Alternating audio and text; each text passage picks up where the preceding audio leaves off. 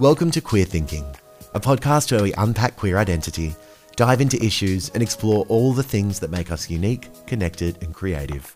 Our LGBTQIA+ community is really special. We represent all the wonderful colours of the rainbow, and although we come together as one to support, uplift, and celebrate our united community, we're all very different, and each of us has our own story to tell. From the provocative and heartfelt to the hilarious and heart-wrenching, over the next 8 episodes, no topic is off limits, as we invite a dynamic assortment of LGBTQIA+ guests onto the show to open up and share their stories. Queer Thinking is produced on unceded Aboriginal land. We pay our respects to elders past and present, as well as brother boys and sister girls within the rainbow community. This podcast is a collaboration between Sydney Gay and Lesbian Mardi Gras and Joy, Australia's rainbow community media organisation. For more information on episodes, as well as upcoming Queer Thinking events, visit mardigras.org.au/podcast. Hey there, I'm Triana Butler, the host of Queer Thinking. Sport has often excluded LGBTQIA+ participants, with many sporting codes having homophobia and transphobia deeply embedded in their players, teams, and fans. Because of this, a lot of LGBTQIA+ identifying sports people don't come out. However, there are a growing number of sports people who are taking a stand and publicly coming out, from gold medalist diver Matthew Mitcham to New Zealand's Laurel Hubbard, a transgender weightlifter who competed at the 2021 Tokyo Olympic Games. These people are helping to change the landscape of sports in Australia and around the world. In this episode of Queer Thinking, we chat with Australian athletes who've come out as their true selves. I'll be joined by Dominic Clark, a trampoline gymnast who represented Australia at the Summer Olympics in Tokyo. Also joining me will be Alex Blackwell, a former professional Australian cricket player, playing for New South Wales and Australia as a specialist batsman. She was the first woman in Australian cricket to come out. Finally, I'll be joined by Rudy Jean Rigg, a seasoned badminton player, content creator, and you may have seen on TikTok, Rainbow History Class. Rudy is about to launch Trans Athletica, a docuseries exploring the unique barriers faced by trans people in sport. Remember, if any of the topics discussed bring up negative feelings for you, there is support available. For a list of LGBTQIA+ support services, head to mardigras.org.au and click through to the support page. Don Clark, welcome. It's great to have you here. No, thank you so much for having me. So when did you first start getting into sport? So I first started getting into sport. My first sport that I actually did was gymnastics. So I have ADHD, and my parents, because I was jumping off everything, stairs, walls, everything that just wasn't safe that I shouldn't have been doing, they decided that it was better to put me into kinder gym because it was safe. I could jump off blocks, I could jump into a pit, I could roll around, I could do everything I wanted to do in a safer environment.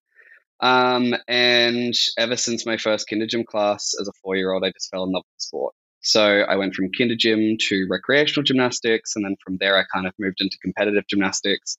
I did soccer for a 2-year stint, and I think one of those years I didn't touch the ball at all. So that just wasn't quite for me. So yeah, since the age of 4, and now I'm 25, I've just been doing gymnastics. So it's been quite a while now. So before you had come out, were there any other LGBTQIA+ people in sport around you?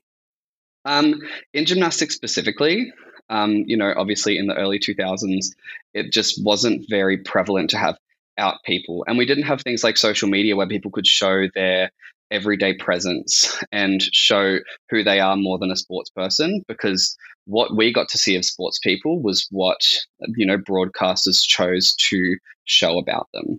And it was really hard to see authenticity through people when I was growing up as a gymnast, early 2000s. So we actually had Jai Wallace, who was a trampolinist like me, who got a silver medal at the 2000 Olympics. He actually identifies as a gay man. Now, I didn't actually know that until the late 2000s, where he also came out as HIV positive. And that was the first instance of somebody within my own sport who identified, as gay or as in the community.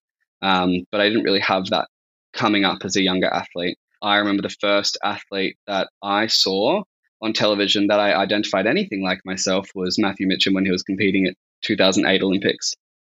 And he was so proud and such an advocate for himself being, one of the only gay men being out at that time in the 2008 Olympics. And that was finally somebody that I had that I could relate a lot to within my sport and within myself. So at what point in this timeline did you come out? Oh, goodness me. So 2008, how old was I in 2008? I think I was 11. So post that, it took me about 4 years after that to come out. I came out when I was 15 to, my close friends and family. I'm very lucky that I have quite a supportive network of people around me.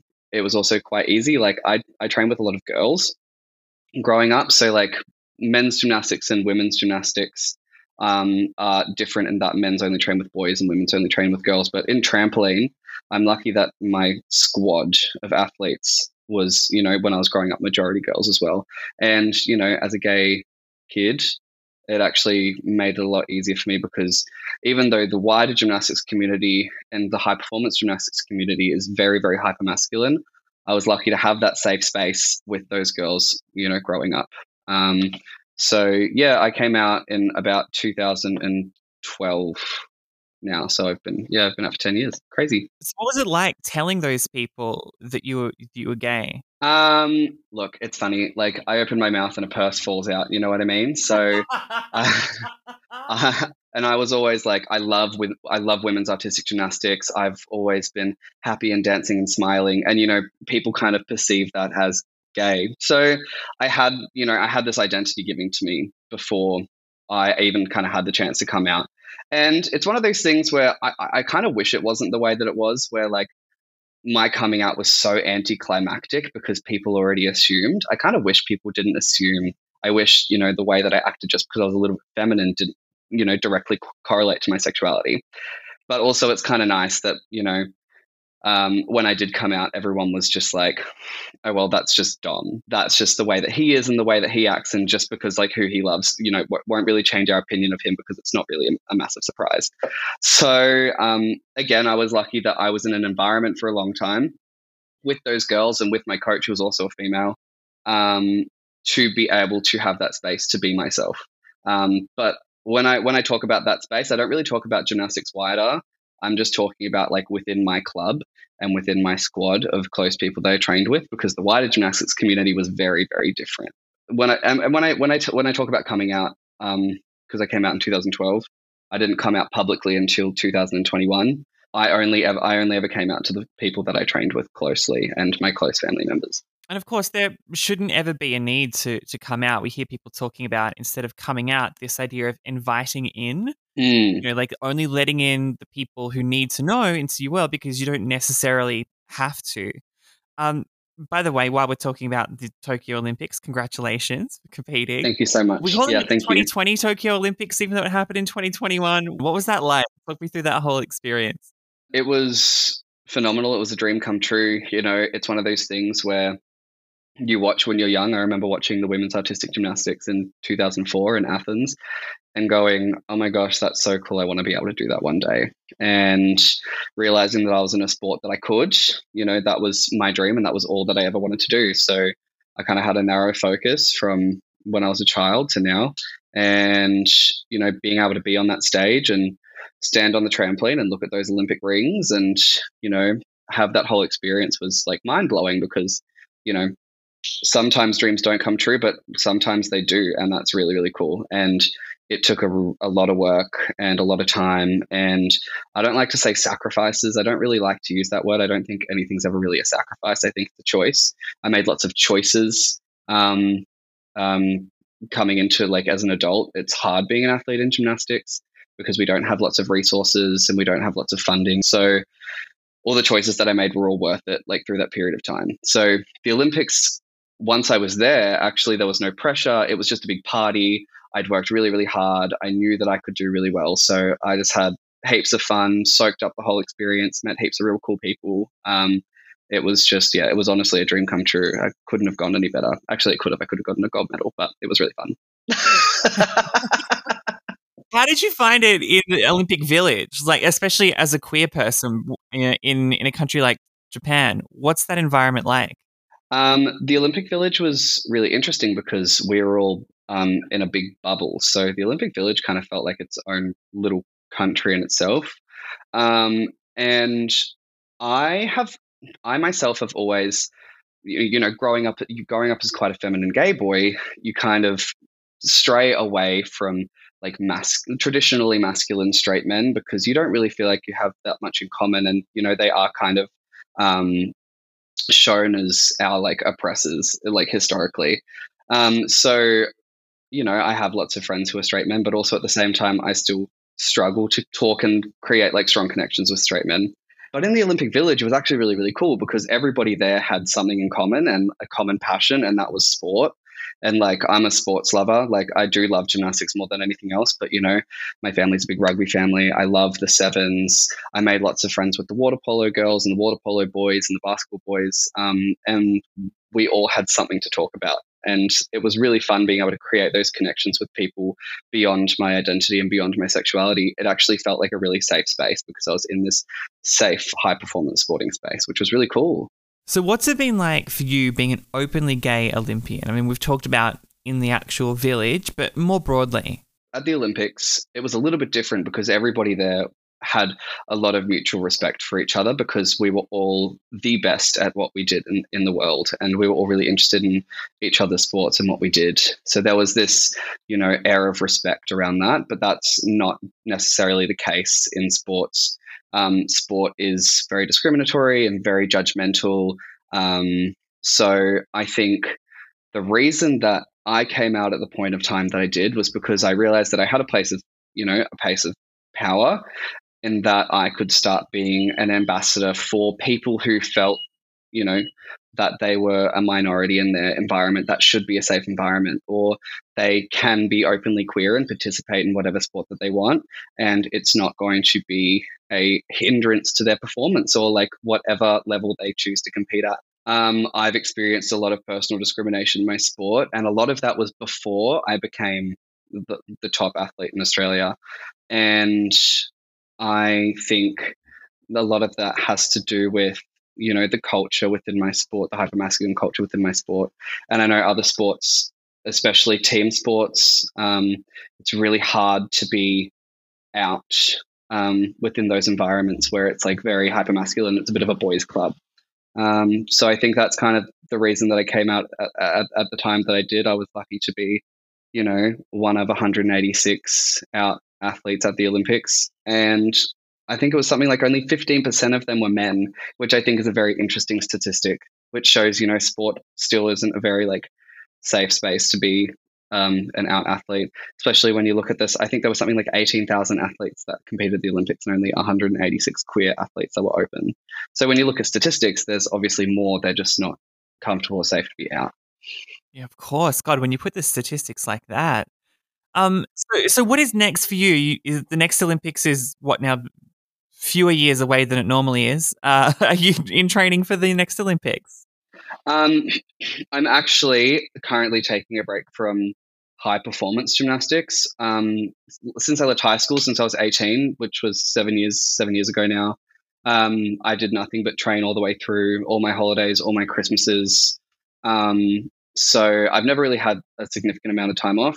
And I've also got passions elsewhere. I do music, and I do musical theatre, and I sing.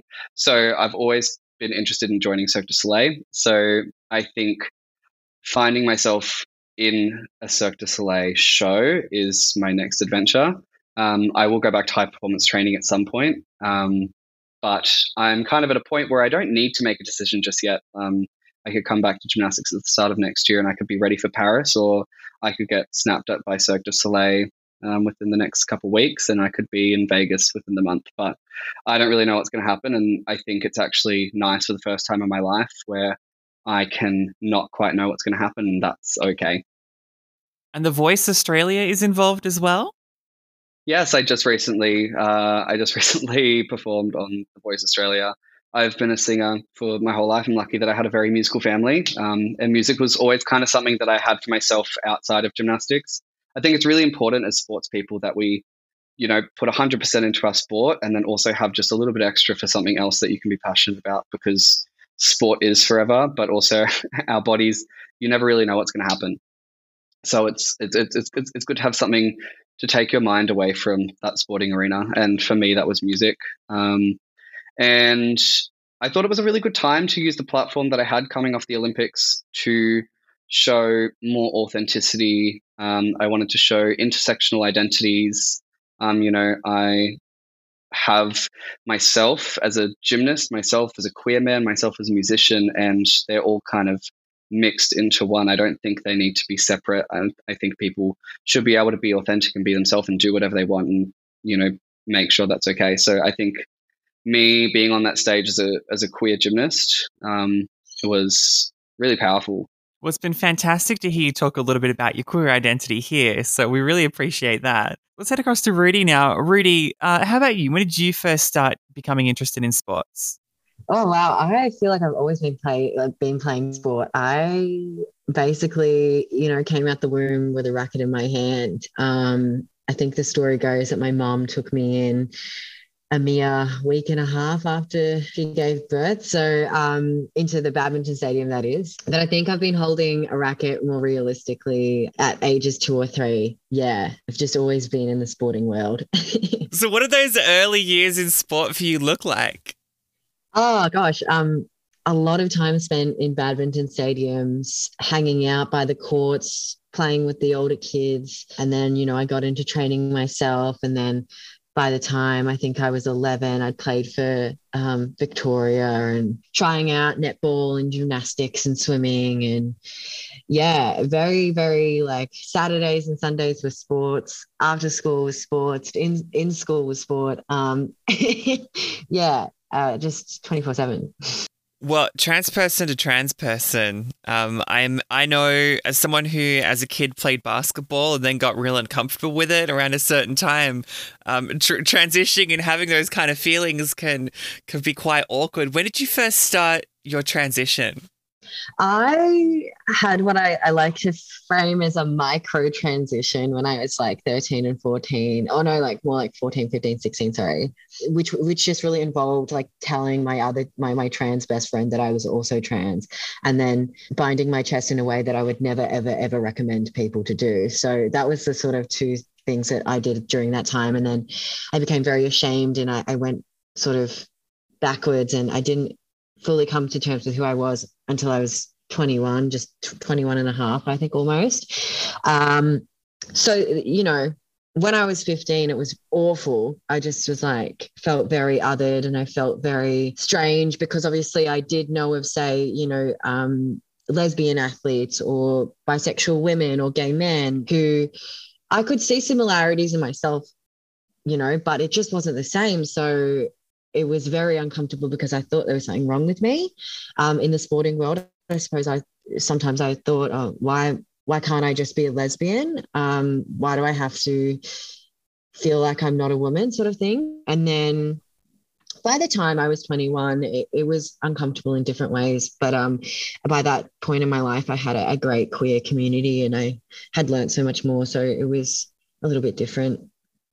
So among those people who you had to come out to in your sports teams as you began transitioning, how did they react? How did they find that?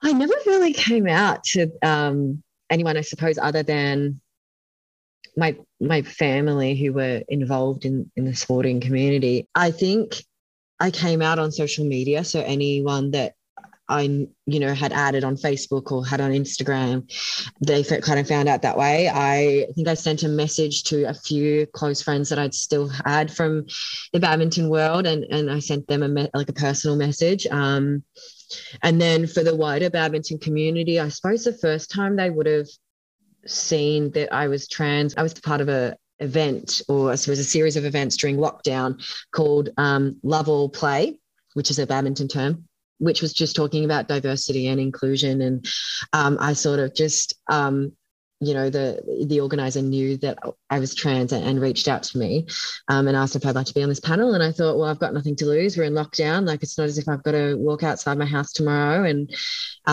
face the world. So for me, it was quite a comfortable way to sort of go about coming out as a trans non-binary person to the wider badminton community. So have you found that experience transitioning while being in the public eye where there's so much scrutiny?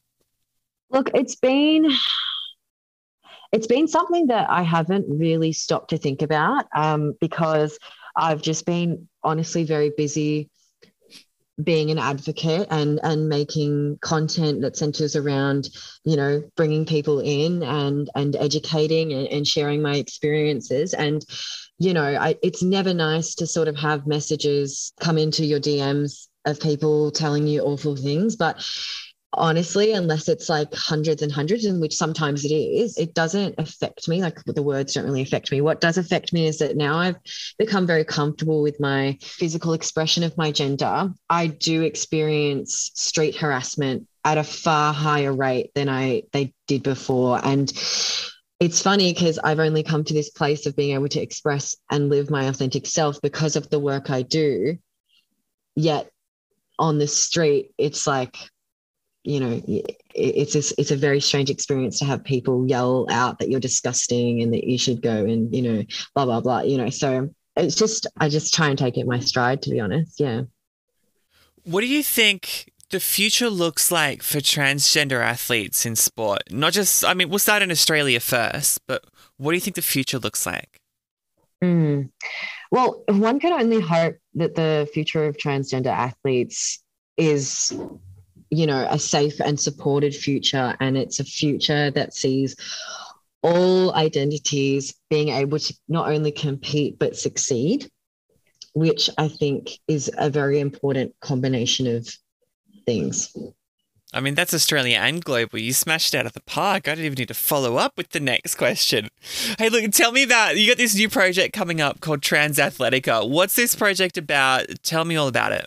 Okay, well, the top line, I suppose, thing would be Trans Athletica is a Screen Australia funded and TikTok partnered documentary series. It's a 15-part documentary series exploring the unique barriers that trans people face in sport. And we submitted this as a pitch to Screen Australia as part of their Every Voice initiative all the way back in July 2021. So it's been a very long time coming. We've got the official series and we're hoping to put out more content sort of around the series that's sort of adding to the documentary that we've created.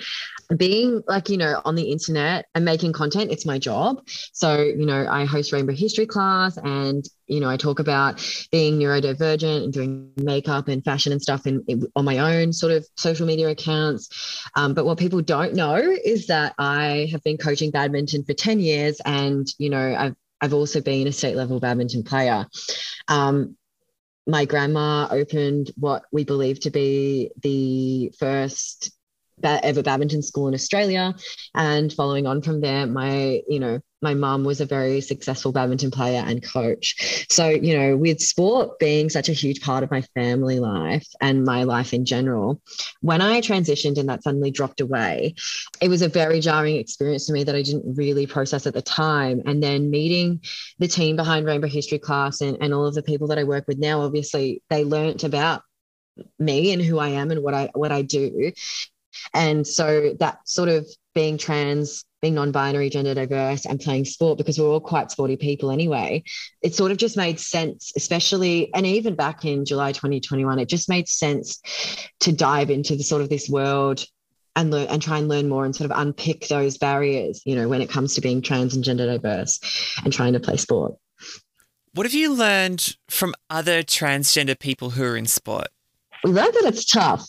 It's very tough. And look, you're not wrong. Look, I think,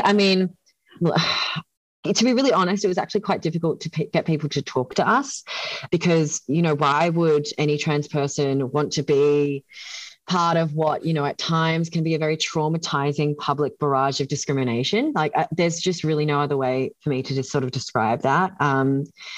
But, in talking to trans athletes and talking to doctors and scientists and sociologists, social scientists, we learned that that barriers exist not just in terms of participation. Barriers exist when it comes to succeeding on, at pretty much every turn. So, for example, issues lie within the world of sporting administration, in social situations, just trying to enter the sporting community and then being able to participate, play, train, and then freely succeed at a high level. Because, of course, as we know, trans people have been able to compete at the Olympics for some time. However, going back to my original point, why would someone want to do that when, as the last 12 months, shows us that there has been an incredible issue, and I guess sometimes health and safety risk that comes with it. So for someone who's listening to this and they want to be an ally for the trans and gender diverse communities, they want to help support trans and gender diverse inclusion in sports, what kind of things can they do that would be most useful? You just can't wait to meet a trans person to start doing the work. And I don't mind calling it work because I think it is. It's a practice, it's education, it's a willingness and an openness that you do need. Allies need to remember that, like learning a new language, you can't learn it in one day. You have to just take your time, and you have to be consistent, and you have to be aware of the privilege that you have as an ally. Don't try and speak over trans and gender diverse people, LGBTQ plus people at large. We can speak for ourselves. You need to be there to help open doors and support us when we need it every day. And that sounds like a large task. And I think when it's spoken about like in this sense, it is like, but at the same time, there's little things that you can do, like correcting people when they mistake other people's pronouns, following through on that inclusion policy. If you know the policy but it's not being enacted, then you need to help it be enacted, and you just can't wait for trans people or expect trans people or queer people to come into your sporting spaces and then do things. It needs to be done regardless of whether a queer person is there or not. Well, before we head across to Alex, Rudy, this project, Trans Athletica, it's out now, finally. Congratulations. Tell us all about where we can find it. Thank you. Yes. So you can watch the series exclusively on TikTok at transathletica.series. And you can find extra content on our Instagram, which is the same, transathletica.series. And you're also like a pretty big deal on TikTok as well. Go on, shout yourself out. So I host Rainbow History Class, which is the queer and trans history you don't get in school. And that is Rainbow History Class on TikTok, and my personal TikTok where you'll find everything other than queer, trans history and other related LGBTQ plus items, which is Rudy Jean Rigg. Perfect. Well, let's head across to Alex now. Alex, welcome in. You got a long history of sports, especially cricket. Can you give us a bit of the history of your involvement in sport? Yeah, absolutely. So I grew up in regional New South Wales. I'm an identical twin, one of 4 girls in my family. My parents supported us to have all sorts of sporting opportunities, but particularly broadening our experiences beyond what was sort of the gender norms at the time. So Kate and I, the twins at the end, we got opportunities to play soccer and cricket, and in country New South Wales, that was mostly boys playing. So we were the only girls in the team and often in the whole region playing the sport.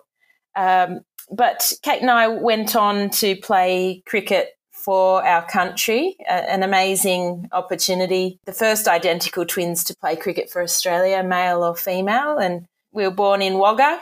For some reason, there's lots of sporting talent that comes out of Wagga Wagga.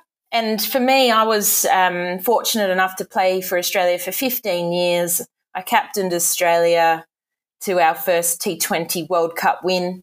I also captained in an Ashes Test match to victory as well. But I guess in terms of my sporting journey, one of the things I'm most proud of is I was the first female international cricketer to come out publicly as gay. I did that in 2012. I'm certainly not the first gay cricketer, but to be the first to feel safe enough to speak about that in an open forum, is an important part of my story. I did march in Mardi Gras as an out athlete along with Matt Mitchum. and Daniel Kowalski and Jai Wallace. That was an amazing experience, leading the Mardi Gras. Yeah, I've just recently released a book that describes my journey as a gay athlete and coming out in an environment which is sexist and homophobic. And that's the world of sport. It's improving, but there's more work to do. Talk me through that time of coming out through sport. What was that like for you? Yeah, well, coming out, I met someone. She happened to be a woman. She's now my wife, Lindsay, and to share the joy of that relationship with my teammates and my family was pretty easy. And so, you know, I don't know that I really had a coming out moment within my immediate circles and the people that are really important to me. I'm very fortunate that I was well supported by my family, and I know that that's not always the case. But to come out publicly is another thing altogether, because I didn't feel that my sport sort of wanted that image of yet another gay women's cricketer. You know, it sort of my sport, as with other sports, have sort of battled with this idea of sexuality and particularly, you know, the fact that lots of gay women are attracted to playing sport, and it's been a safe haven for them for a very long period of time. And of course, we want to get more gay males playing sport. But yeah, look, it was a bit of a risk to come out publicly. And I did that in response to the homophobia I was experiencing within my sport. I didn't want to be a victim. I didn't believe the subliminal messages that I was getting, that being gay is less desirable and not as good, or there's something wrong with that. I didn't believe that within myself, and I didn't think that was a message we should be perpetuating for other young people, because we want everyone to be welcome just as they are in sport, because sport's just so good for us in terms of our mental and physical health, but importantly also our social connections. And we know just how important that is after these COVID times and you know, the restricted access to community events. So sport is a really important part of the lives of many LGBTQI people, and we want it to be a part of more people's lives because it's so healthy. You're also really closely involved with Pride in Sports. Now, for people who are not across what Pride in Sports is, could you talk us through it a little bit? Yeah, well, I just continue to be amazed by the work of ACON. Pride in Sport is one of 3 Pride inclusion programs that ACON has, and there may be more now, but Pride in Diversity, which is about workplace inclusion for LGBTQI people. ACON is helping workplaces be better at including people and ensuring they feel safe at work and can bring their whole selves to work. Pride in Sport, it's a not-for-profit sporting inclusion program that's specifically designed to assist sporting organisations at all levels with the inclusion of employees, athletes, volunteers and spectators with diverse genders and sexualities. And if I was to pick a part of our society that's got the most work to do in that regard of including the rainbow umbrella, then I think sport's one of them. We know that sport's not particularly welcoming for that community, which makes up such a huge slice of our population. So it's a really important work that the Pride in Sport program is doing. Over 20 major sports organisations recently signed up their commitment to delivering trans and gender diverse inclusion policies. So that's one practical piece of work that Pride in Sport has helped our major sports with, you know, what is quite a complex area. Now, Alex, as a society, have we made substantial advances for LGBTQIA plus people in sports? Well, I think the evidence is out there with Josh Cavallo coming out while still playing on the field. He plays for Adelaide United. It's been a while since we've had an active footballer come out as gay. Ian Roberts in 1994, perhaps, was the last the last footballer to come out while playing. So, well done to Josh and the amazing sort of impact that will have on other gay athletes or just people in general, showing that bravery and the pride in who you are is so important to any person. And we saw it right around the world as well when that happened. Like, he was fielding tweets from the official Manchester City account, from like all these huge like European clubs and even American clubs saying like, hey man, good on ya, good stuff, congratulations. Yeah, so amazing. Huge moment in sport. But we shouldn't forget that we've had so many out role models in women's sport, which sort of gets overlooked. And I think we need to celebrate the fact that women's sport has been welcoming of difference for a very long period of time. And, I just want to shout out to all those out role models across the sporting spectrum. Josh has sort of joined those people. It's just so marvelous to see that people are more and more free to be all of who they are. I think also we're seeing that so many sports are signing up to Pride in Sport, and they're being competitive with each other to try and be the most inclusive sport for LGBTQI people. So we're at that point now that sports know that this is important. It's an important part of their survival in the future, because maybe it's 11% of our population, maybe it's many more than that. I think the data is showing that more young people are not identifying strictly as heterosexual these days. They're much more fluid. And so we've got to keep up with society, and sports are getting on board. Well, let's bring Rudy in on this next question as well. The political debate around transgender diverse people in sports that has seen transgender diverse people really being used as a political football here, not the kind of sports context we were looking for. Rudy, what's your view on this whole situation? Yeah, it's a great question. Firstly, I don't think it's a debate really, because playing sport is a human right. And so, just based on that, I don't think that we should be discussing whether a particular group of people should be able to participate in sport as their authentic selves.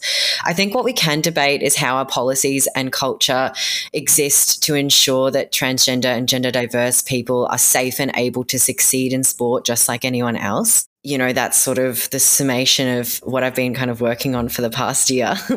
I think that what Rudy speaks of there, we start from a position of inclusion and human rights, and that the inclusion of trans athletes and also intersex athletes, two slightly different topics. But the IOC, the International Olympic Committee, have themselves started to move towards that human rights basis of inclusion rather than the blunt instrument of testosterone levels to meet guidelines for inclusion. So, I think Rudy's got a great point. Sport is for everybody, and we just need to find a way to make that a safe and fair inclusion for everybody. And it's not an easy thing to do. Sports are doing the work. And I would say that politicians should get out of the way, because sports have been doing this good work for a long period of time.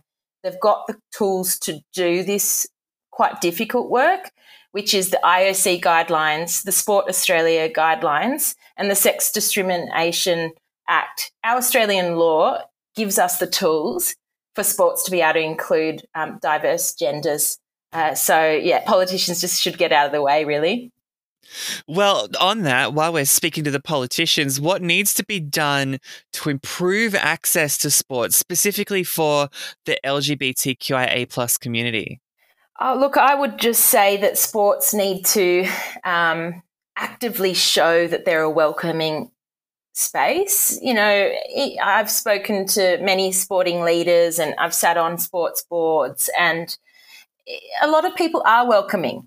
They've got inclusive sort of approaches individually, but as an organisation, it's important to consistently and authentically demonstrate that you're inclusive. And the question is, how do you do that?